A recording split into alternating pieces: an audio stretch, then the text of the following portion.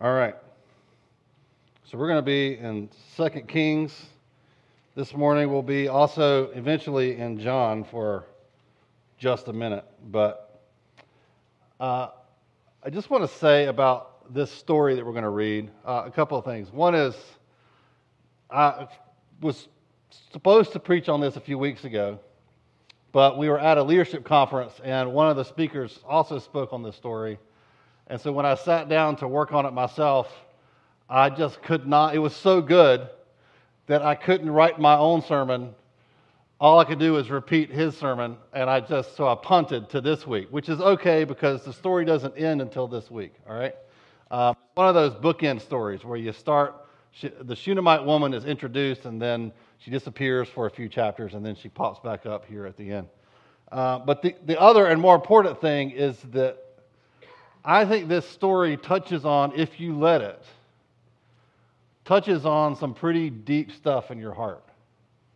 The kind of stuff that you put away in a little room, and that's the metaphor I'm going to use this morning. Put away in a little room, turn the lights off, close the door, lock it, and throw the key away and say, we're not going there, God, ever again. Just not talking about it, just not opening that door, not thinking about it, not addressing it. It's just going to stay in this little place over here. And every now and then in life, something happens that pokes it and kind of jiggles the knob of that door, and you have an emotional reaction. And then you get that door silent again and locked up and secure, and you move on. And I feel, as I've been preparing for this, I just feel like God's kind of jiggling the doorknob for all of us. And I'm telling you this now because I want you have to decide before you jump into a story like this. I'm going to let God open whatever door He wants to open in my heart. And let this thing really have its effect wherever it takes me, okay? So I just want you to kind of submit yourself to Christ, even in the places where you have said to Him in your heart, don't go there, okay? And do that purposefully with your will before Him right now so that this can do its work, all right? It sounds ominous now. I feel like now I've made this all very ominous, but you'll see what I mean as we go along, okay? Okay, so we're talking about Elisha. We've been going through 1st and 2nd Kings together. Elisha has come in as Elijah's successor, and he's done basically all the same miracles as Elijah did, except for raising the dead. And that's coming in this story, okay? This is all important for people to see that Elisha comes after Elijah, and he's called to do the same things as Elijah was, okay? So there's this woman in the town of Shunam, hence her title Shunamite, right? She's a Shunamite woman. And she's extended her hospitality to Elisha as he's traveled past her home over and over and over again. There's some main road here that he was passing by on a regular basis, and he would stop in to eat there. She would invite him in, and he'd eat a meal with her and her family, and then he'd move on, okay? And what she's done is she said, you know what? We should add an extension to our house. We should add a guest room. So she builds a guest room on top of her house, the second story. So when Elisha comes into town, he not only can eat there, but he can spend the night. So this is pretty great. Elisha stops in, he gets a nice meal, receives her hospitality, he gets to spend the night, get rested, and then continue on his travels. And he's super grateful for this, as we all would be.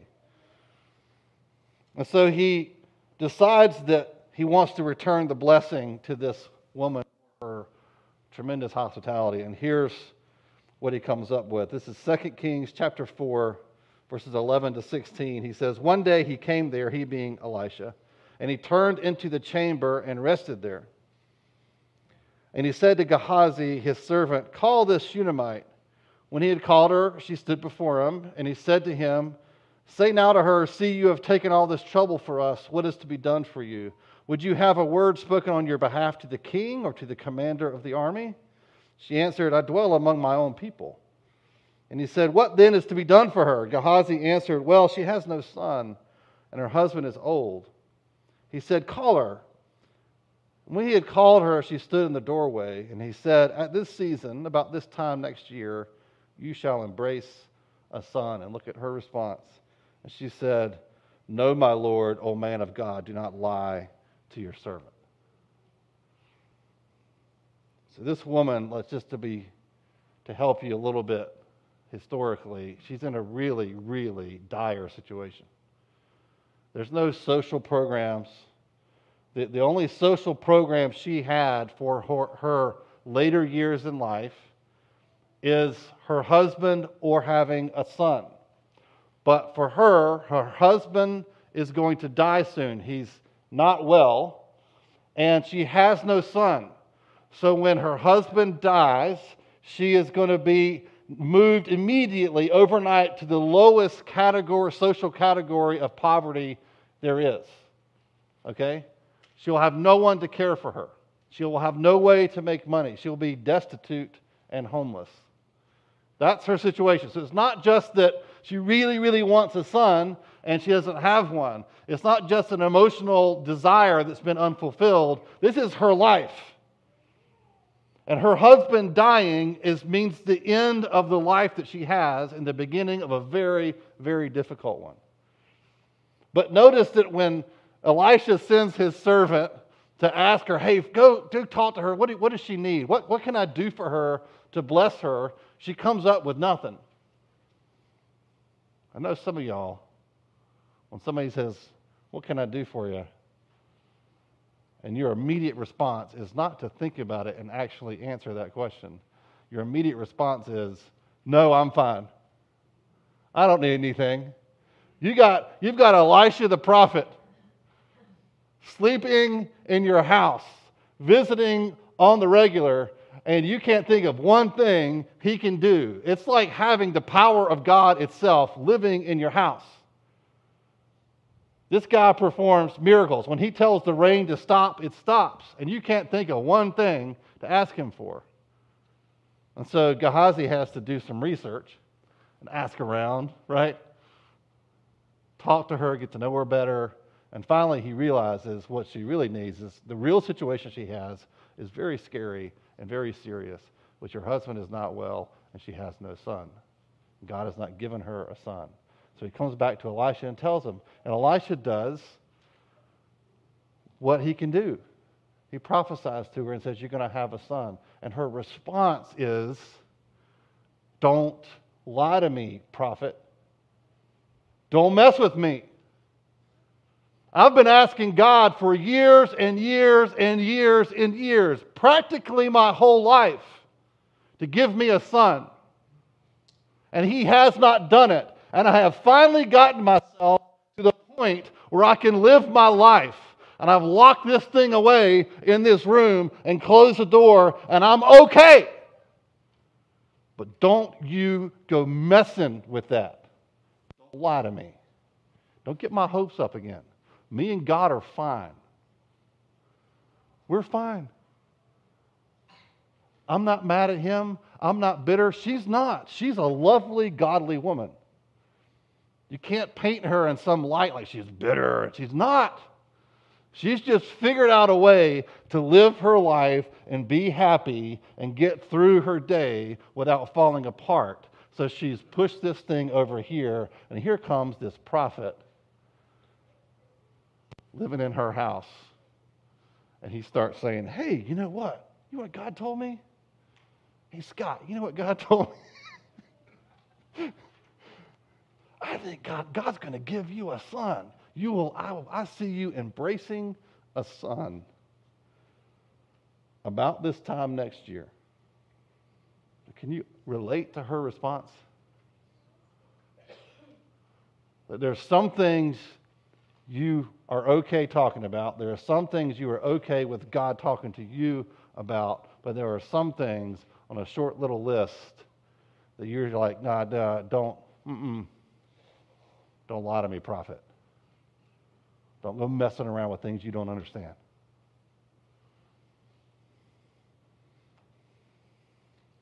This is where she is, and I don't think It's a lack of faith. We'll see that in a minute. I don't think it's bitterness. I think it's survival. It's living your life. You got to get up. You got to do stuff. You got to raise a family. You got to live your life. So what do you do in a situation like this? At some point, you stop asking God, right? You stop. You say, well, I guess the answer is no. You adjust your expectations, meaning you lower them. You do what you have to do to be okay about God putting you on the street in her case. I got to get to the point where I'm okay with being homeless, because that's probably where this is going. She's not cursing God. She's not bitter. She's not angry. No, she's settled the issue with her future. She's closed the door on that room in the house of her heart and locked it.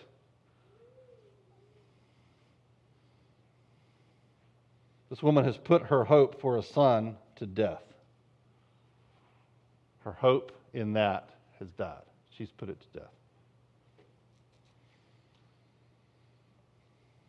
So I think when Elisha asks her what she needs, it's not that she's thinking, I need a son, and not telling him. It doesn't even occur to her to ask. Like, I think we all can know how that is. You just don't even think to ask anymore. It's so put to death.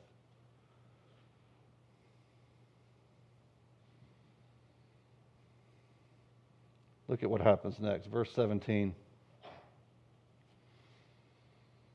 But the woman conceived, and she bore a son about that time the following spring, as Elisha had said to her. This is a great example of why reading things in context matters, because if you stop the story right here, boy, we have a Christian Hallmark Channel movie ready to rock and roll. I mean, and then we can just, boy, I could preach about, God will make all your dreams come true. That's a fun sermon to preach. More fun than this one. That's a fun sermon. It's a fun one to listen to and a fun one to give. Just trust God. All your dreams will come true. Just believe hard enough. Close your eyes, click your heels together, and everything will be fine. That's the way the story is right here in this moment, and it's how this woman feels. Imagine it for a minute. You have put to death this hope. God has said no. He has not answered this prayer in an affirmative in any way. I have not had a son, and I am okay with my future. I am reconciled to it. It's okay. I'm fine. I'll be fine. I know God will take care of me. And then God comes along and touches the thing you don't want touched, and then He comes through. And a son comes to you, and you hold him in your arms. Can you imagine that moment for her? Not only do I have this wonderful son in my arms, but my future is now at least somewhat secure. But the story isn't in there. Verse 18 through 20. When the child had grown, he went out one day to his father among the reapers out in the field. And he said to his father, "Oh, my head, my head." The father said to his servant, "Carry him to his mother." And when he had lifted him and brought him to his mother, the child sat on her lap till noon, and then he died.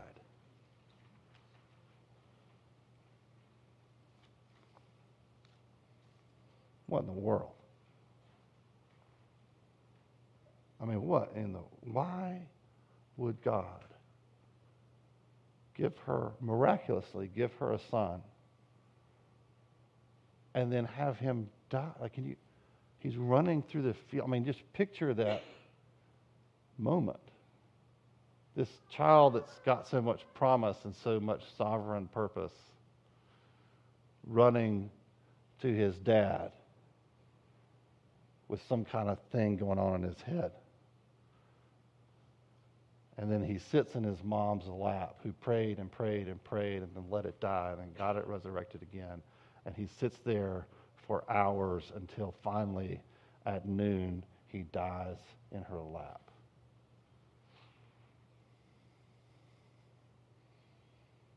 Now, this is real life, right? This is not God makes all your dreams come true. This is real life. And everybody in this room has had something like this.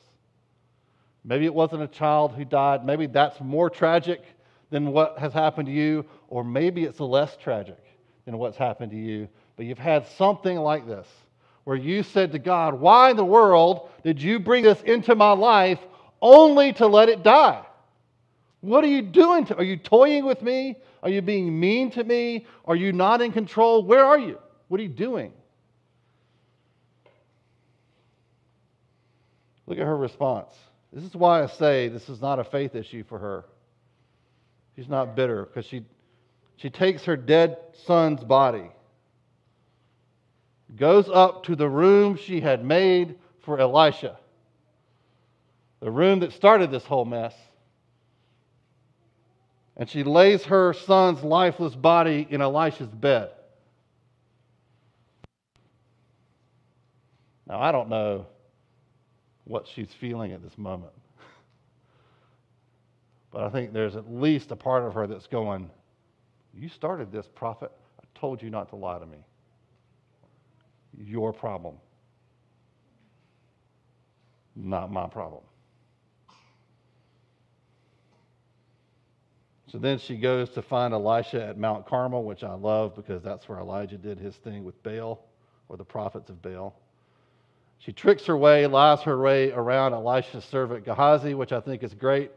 Then she gets up to Elisha, and this is what she does. Chapter 4, verse 27 to 28. And when she came to the mountain to the man of God, she caught hold of his feet. And Gehazi came to push her away, but the man of God said, leave her alone, for she is in bitter distress, and the Lord has hidden it from me and has not told me. God let Elisha walk right into the middle of this problem.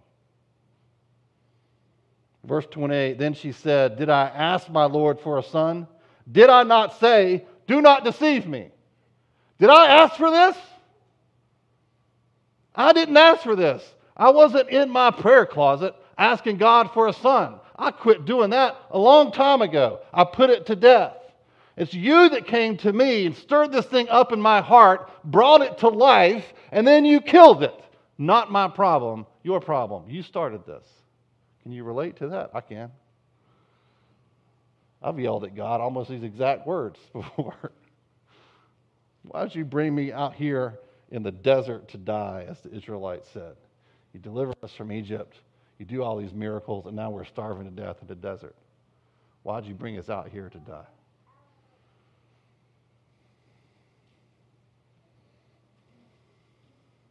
So my question is, do you feel this way right now about something? Did God renew your hope for something, and now it seems like it's just died all over again?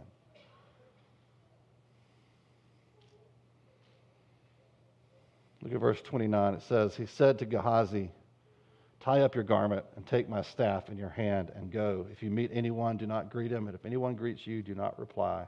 And lay my staff on the face of the child. Then the mother of the child said, as the Lord lives and as you yourself live, I will not leave you. So he rose and followed her. Gehazi went on ahead and laid the staff on the face of the child, but there was no sound or sign of life.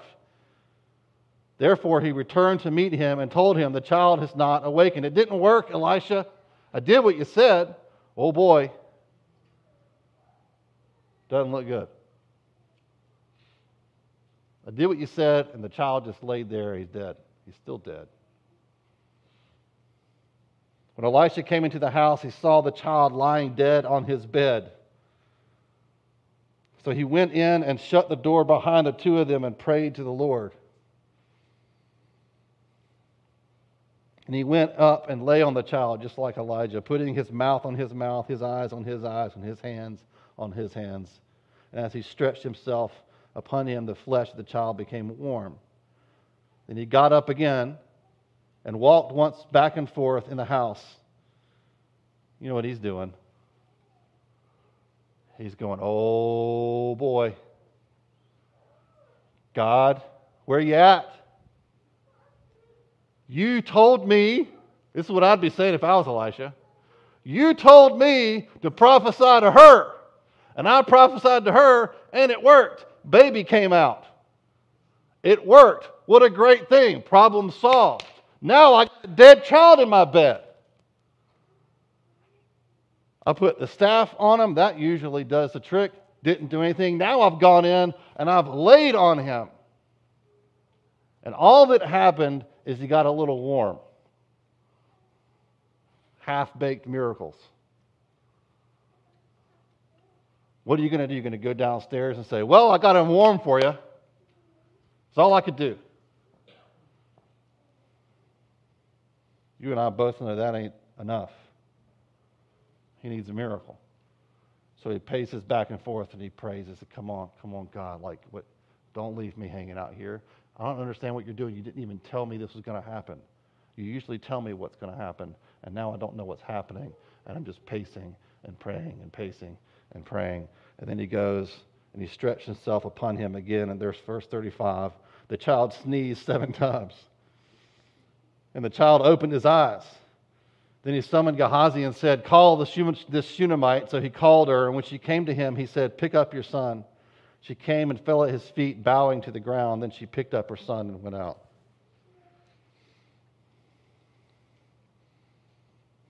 I want you to notice her response.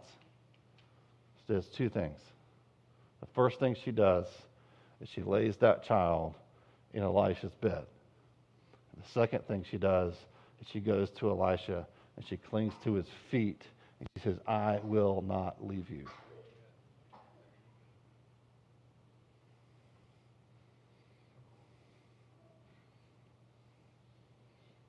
And maybe she's angry. Maybe she's not even particularly trusting in that moment. Maybe she's not calm. It would be weird to be calm. She's angry. She's really been a little angry and testy about the whole thing from the start. She's frustrated, but what she does is the only act of faith required of her, which as I know who can solve this problem, I know whose responsibility this problem is, and it is not mine, it's that guy's. And I'm leaving the problem in his bed where he sleeps. And I'm going to go to him, and I'm going to grab onto him and say, I don't care where you go or what you do, I'm staying with you. We're bound together now. So what do we do with this? What does this mean? I think we all know that this does not mean that God will never let you be disappointed. That's one of the points of the story.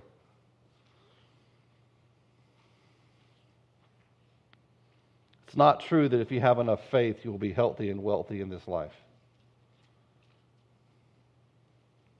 I immediately thought about all the other children that didn't have Elisha living in their house,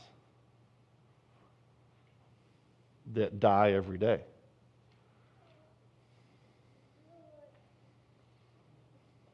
I think the answer to that question is found in yet another very similar story. Maybe you thought of it while you were reading this one. Jesus had a dear friend named Lazarus. Remember Lazarus? He lived in the town of Bethany and he became very ill. And Jesus was told by his other friends, Mary and Martha, about this illness multiple times. And he would say, for the glory of God, I'm not going. And he wouldn't go see his friend to heal his friend. They knew he could heal him with just the word, but he wouldn't do it. It seems very cold-hearted, doesn't it? Like, God, why would you not just run to your friend? You know he's dying. You don't even have to go. You could just say it. Just do it, and he'd be healed. So Jesus lets his friend die, knowingly lets his friend die. And then John 11, 17 to 27, it says, now when Jesus came, so he finally goes after Lazarus is dead, he found that Lazarus had already been in the tomb for 4 days. Bethany was near Jerusalem, but about 2 miles off, and many of the Jews had come to Martha and Mary to console them concerning their brother. They're having a funeral. So when Martha heard that Jesus was coming, she went and met him, but Mary remained seated in the house. Probably didn't want to talk to Jesus at the moment. Verse 21, Martha said to Jesus, Lord, if you had been here, my brother would not have died. I think that's the same heart as the Shunamite woman. I know what you can do. Don't mess with me, prophet. It's the same heart as if you had just been here. But even now, I know that whatever you ask from God, God will give you. See, there's faith. Jesus said to her, your brother will rise again. And Martha said to him, I know that he will rise again in the resurrection on the last day. And Jesus said to her, I am the resurrection and the life. Whoever believes in me, though he die, yet shall he live. Everyone who lives and believes in me shall never die. Do you believe this?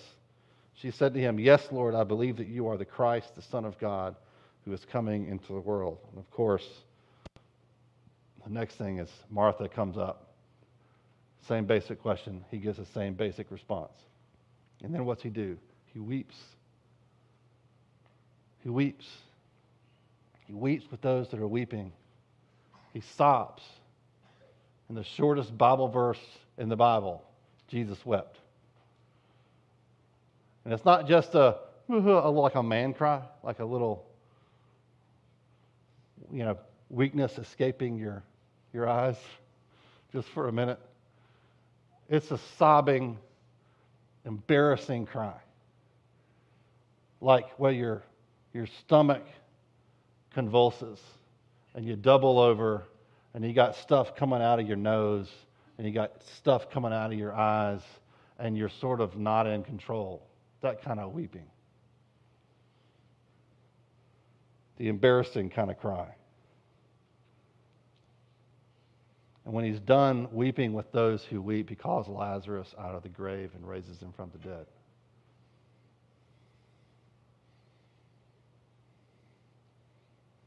Jesus supplies us with the answer to this question of why does he sometimes raise the dead thing and sometimes not? And why does he make us wait? Why does he make us wait in the disappointment, in the in-between? In between that promise, you're going to have a son. You'll embrace him this time next year, and then watch it die, only you have to wait for watch him raised the dead alive again. What in the world? The answer to that question is Jesus doesn't just perform resurrection, he is the resurrection. He doesn't just give life, he is life. And what he wants, he can raise the dead, he can do anything he wants. He's proven it over and over again. Because he didn't just raise Lazarus from the dead, he raised himself from the dead. But what's Lazarus going to do at the end of Lazarus' natural life? He's going to die. And he's going to go in a grave. And then what? He needs something else. He needs the life. He needs the person that is called life. That's Jesus. What does the Shunamite woman really need more than anything else? She needs the life of God in her and flowing through her.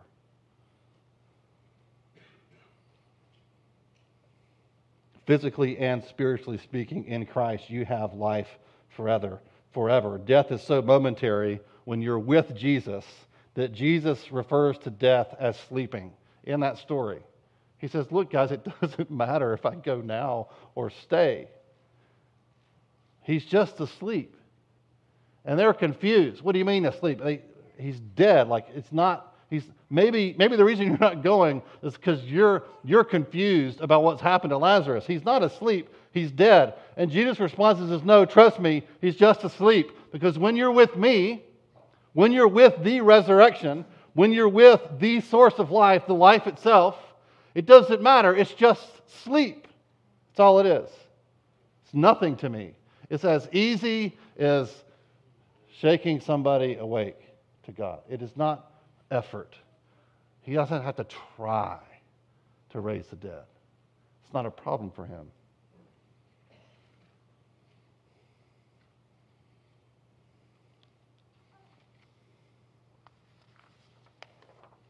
So what are the things you've locked in the room that you've been telling God, don't go there?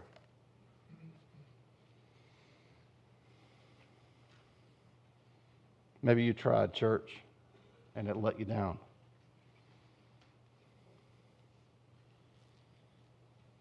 Maybe you got hurt or abused in some way by the church, and you said, you know what, I'm locking that away. I'm not going around those Christians anymore. Or maybe you've been looking for a kind of friendship that just hasn't panned out for you. God, I just want to stop being lonely all the time. And I don't care how you supply it. And if it's a spouse or a friend or whatever, I just want some companionship in my life, and it keeps not panning out. Maybe you've been ill for a long time and don't see how your life is going to be meaningful now. Maybe you suffered some trauma and you can't seem to be able to completely pull out of its orbit. Maybe a job loss or several job losses, a divorce, a wayward son or daughter, any number of other disappointments. We've all got them somewhere. The thing I believe God is asking you to do is to come to Him and cling to His feet. So you're not locking it away and saying, don't go there. Don't lie to me, Jesus. But you're also not saying, I'll carry this. I got it. It's fine. I can make this happen. Because if you walk around saying, I can make this happen, God will be faithful to put you in a situation that you cannot handle. He will give you a dream or a desire or a need that you can't fill or make happen. And then what do? Well, I'll tell you what you do. You drop the thing in His bed. That's not denial. It's also not, this is my problem. And if you got to be a little grumpy and a little emotional about it, you go right ahead. He's fine. That's not a lack of faith. The faith is in saying, I'm putting this in your bed, Jesus. I know where this belongs. And then you run to Him and you cling to His feet and say, I will not leave you. And whether He raises it from the dead or leaves it in the grave, it's up to Him. You know, if you're in Christ, He'll raise all these things from the dead at some point. Mary was right. Martha was right.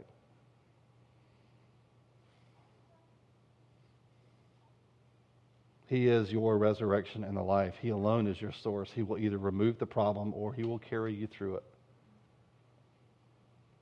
But everybody has to wait. Everybody has to sit and wait in that agonizing place of being forced to trust God. Even with the possibility that He won't say yes to the thing you're asking Him for, at least right away. I mean, even this woman, she got this promise. Think about this. He says, this time next year. So that's 9 months plus some. She had to wait months just to get pregnant to find out if this months of agonizing wondering with the door that she had closed standing wide open and exposed, wondering, did this guy lie to me or did he not? And then she gets pregnant. And being pregnant in that day and time was not a given that you're having the baby. So she's got to walk around for 9 months wondering at any minute, is this going to be over? And then she has the birth, and that's not guaranteed either. And she gives birth to a healthy baby boy, and she thinks, phew, problem solved. Everybody has to sit in that place between the promise and the fulfillment from God. And you don't know how long it's going to take. It could take a day, it could take a year, it could take the rest of your life for God to fulfill the thing He promised. And He's willing to wait because He is your resurrection and your life. And what He wants is for you to come and cling to Him and lay the thing in His bed and not carry it yourself. This is real life. It's real life. So I think what we need is the comfort of the Holy Spirit, because in some ways I think this is just what it means to be a human being. That life is difficult, and we all face these challenges every day of how, this is harder than I thought it should be, whatever it is, whether it's changing your brakes or trying to raise children or marriage or friendship or any of those things. It's all harder than you expected it to be, and it's harder than you think it should be, and it's always a struggle. And what we do with that is important. Our response is important. As we run to Him and you cling to Him and you say, help me, I'm not leaving you. I'm not going anywhere. And when He comes and He knocks on the door and starts jiggling the doorknob of something you don't want Him to touch, you got to let Him. You just have to let Him. Because He won't let you keep anything behind closed doors. He wants it all out. So He can say, hey, trust me with that. Just trust me with it. And you say, well, I don't know what you're going to do with it. If you could tell me what you're going to do with it, then I'll trust you. He says, nope, that's not the deal. So I want to pray for you. I want to pray for a couple of things. One, I feel like some of you need, maybe all of us, need the Spirit to minister comfort to the losses. To say, just to have Jesus say, I'm here and I'm with you, and to hear Him weep with you. He knows what He's going to do. He's like, I'm the resurrection. There's not anything I can't resurrect. He knows what He's going to do, and He knows when He's going to do it. But He also weeps with you. And so where there's a loss, if you feel like, man, I like this Shunamite woman, and I'm saying the same thing, like, don't mess with me, Jesus. I've lost a lot. I've been hurt a lot. I've been disappointed. I've had a lot of people come to me and mess with me and lie to me. Like, what you need is to be with Jesus and the comfort of the Holy Spirit to say, I'm with you and I'm here. But the other thing I want to pray for is that you trust Him. Not just be comforted by Him. Because there's no comfort, if you've lived long enough, there's no comfort in somebody saying everything's going to work out just fine. Don't mess with me and say that to me. Don't come up to me and tell me everything's going to be fine, because I'm telling you, I've learned one thing, and maybe only one thing, which is everything is not always fine. That is not what I've been promised by God. But Jesus wants you just to trust Him with the whole thing. My life, when my needs are filled, when my dreams are fulfilled, when the dead things get raised to life, it's all in your hands. I'm leaving it with you, but I'm not going to stop asking. I'm not going to let go of it. I'm going to keep asking you. If it's your marriage, say, God, I'm going to cling to your feet. I'm not going anywhere. I'm asking you. Help me sort this thing out. It seems like an impossible mess. Help me. If it's your health, you're like, I am slowly dying, and my life seems to have no purpose. I'm in pain all the time. You say, God, I'm going to keep asking. I'm going to lay this thing at your feet. If it's your kids, one of the things we prayed for in response to this at the conference was wayward children. This has that effect on a parent. When you got kids, you've been praying for them, that God will speak to them and draw them in, and then they just keep not responding, and you keep seeing God give them opportunities. You say, clearly, that's an open door if you just walk through it, and then they don't because their heart's hard. You got to lay that in the bed with Jesus. There's all kinds of things like that. I want to pray, not just that you would be comforted. I do want to pray for that. But I also want to pray that God would put enough faith in your heart to take the things that are hard to trust Him with and actually open up that door to your heart to Him and say, I'm trusting you with this. Will you do a miracle? And I know it's a lot for me to ask. I know it is. I feel a little bit like Elisha walking into that room and bumping around like I don't even know what I'm saying, what I'm doing. I'm just giving a word, right? So you hear this from God and do it with it what you want. So if you'd like prayer for either one of those things, the comfort thing, or if you just want to kind of symbolically bring stuff up, the dead things in your life, and lay them at His feet up here, we're going to pray for you and just ask the Holy Spirit to minister to you and give you some faith and hope for what He's called you to do and what He's put in your heart. Amen. So why don't you come up? We'll pray for you.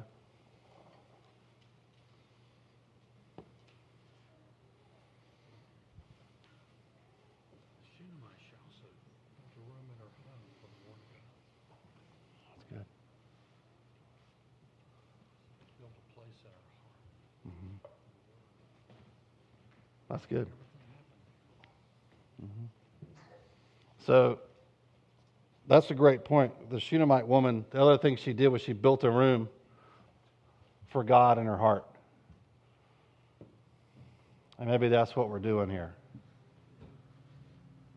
Is we're saying, I'm welcoming you, Jesus, into my life, into my heart, and asking, saying, just take up residence. Speak to me. If you want to pull something up that I don't want you to talk about, I'm okay with it. So we're building a room for Jesus in our heart. So let's pray.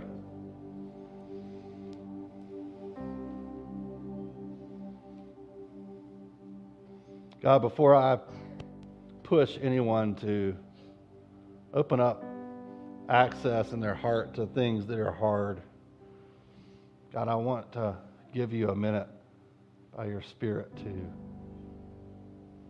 minister comfort to the losses, the disappointments.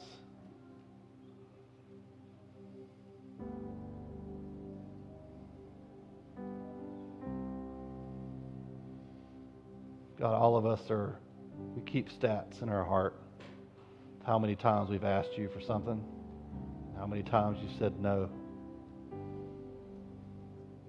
Holy Spirit, would you come and just weep over those things? God, that everyone here would feel your compassion for them.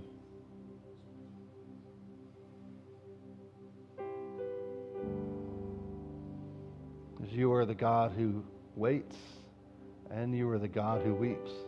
You're both.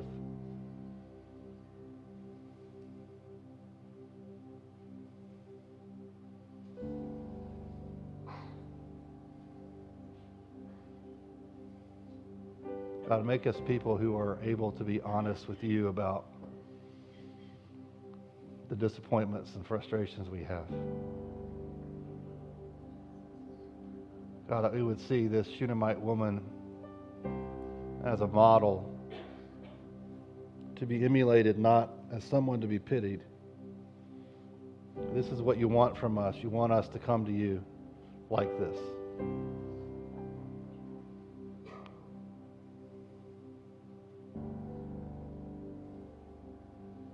So God, would you transform everyone's picture of how you respond to our pain?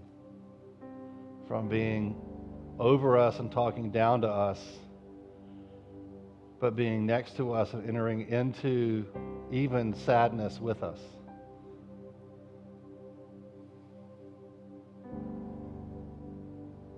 Lord, I pray from that place of your comfort and compassion, God, that everyone here that's come up would have the grace right now, the faith, to just build that room in their heart. Say, Lord, would you come in and I want to make room for your word to me. I want to make room for you to speak to me, even about things that I don't want you to speak to me about. To stir up faith in me for things that I've allowed to just die. To stir up hope in me for things that I've lost hope for.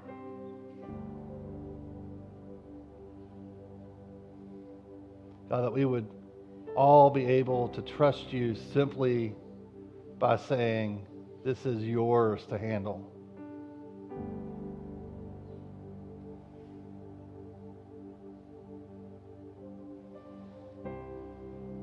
We are not required by you to solve our own problems,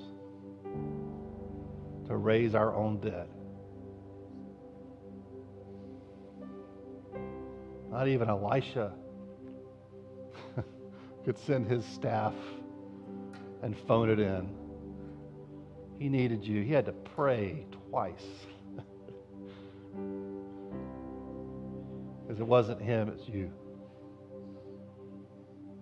So God, would you remove from everyone here this false burden of, you must solve this. Even if it's your fault, you don't have to solve it. God, make us people who quickly and immediately run to you and cling to you and don't let go of you.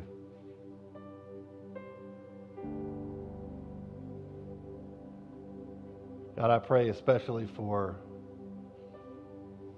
the sons and daughters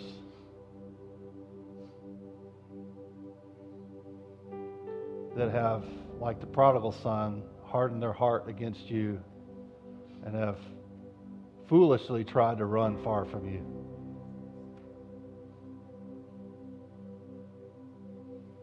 God, would you draw them home? Awaken their hearts to you and to your voice, to your word, calling them and speaking to them, convicting them of their sin, and convincing them that you are who you say you are. God, help them to hear what you're saying to them.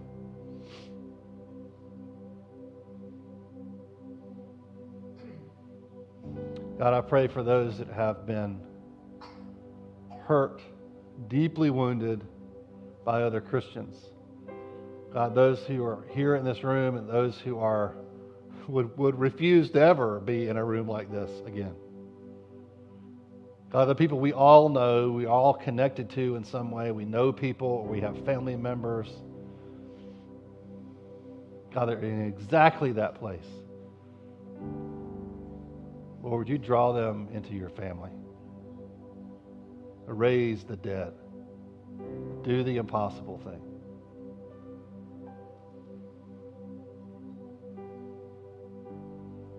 Why don't you all just take a minute if you haven't yet and just,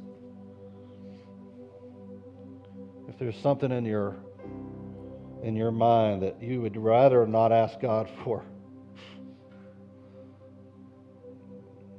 Maybe the Holy Spirit right now is just bringing that up and it just feels like it's just on your mind again and it hasn't been in a long time. Just give that to Him and ask Him again for the thing you don't want to ask for.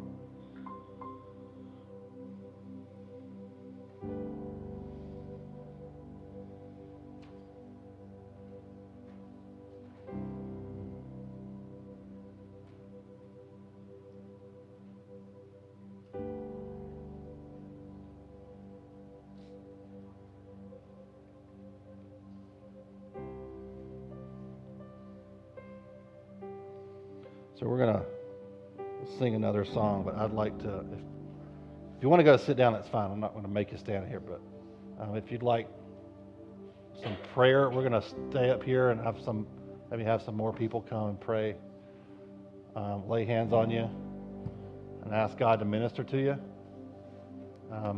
that your heart would open. If you're having trouble with that, just hang out for a minute and we'll keep praying and everybody else can sing, all right? So let's do that.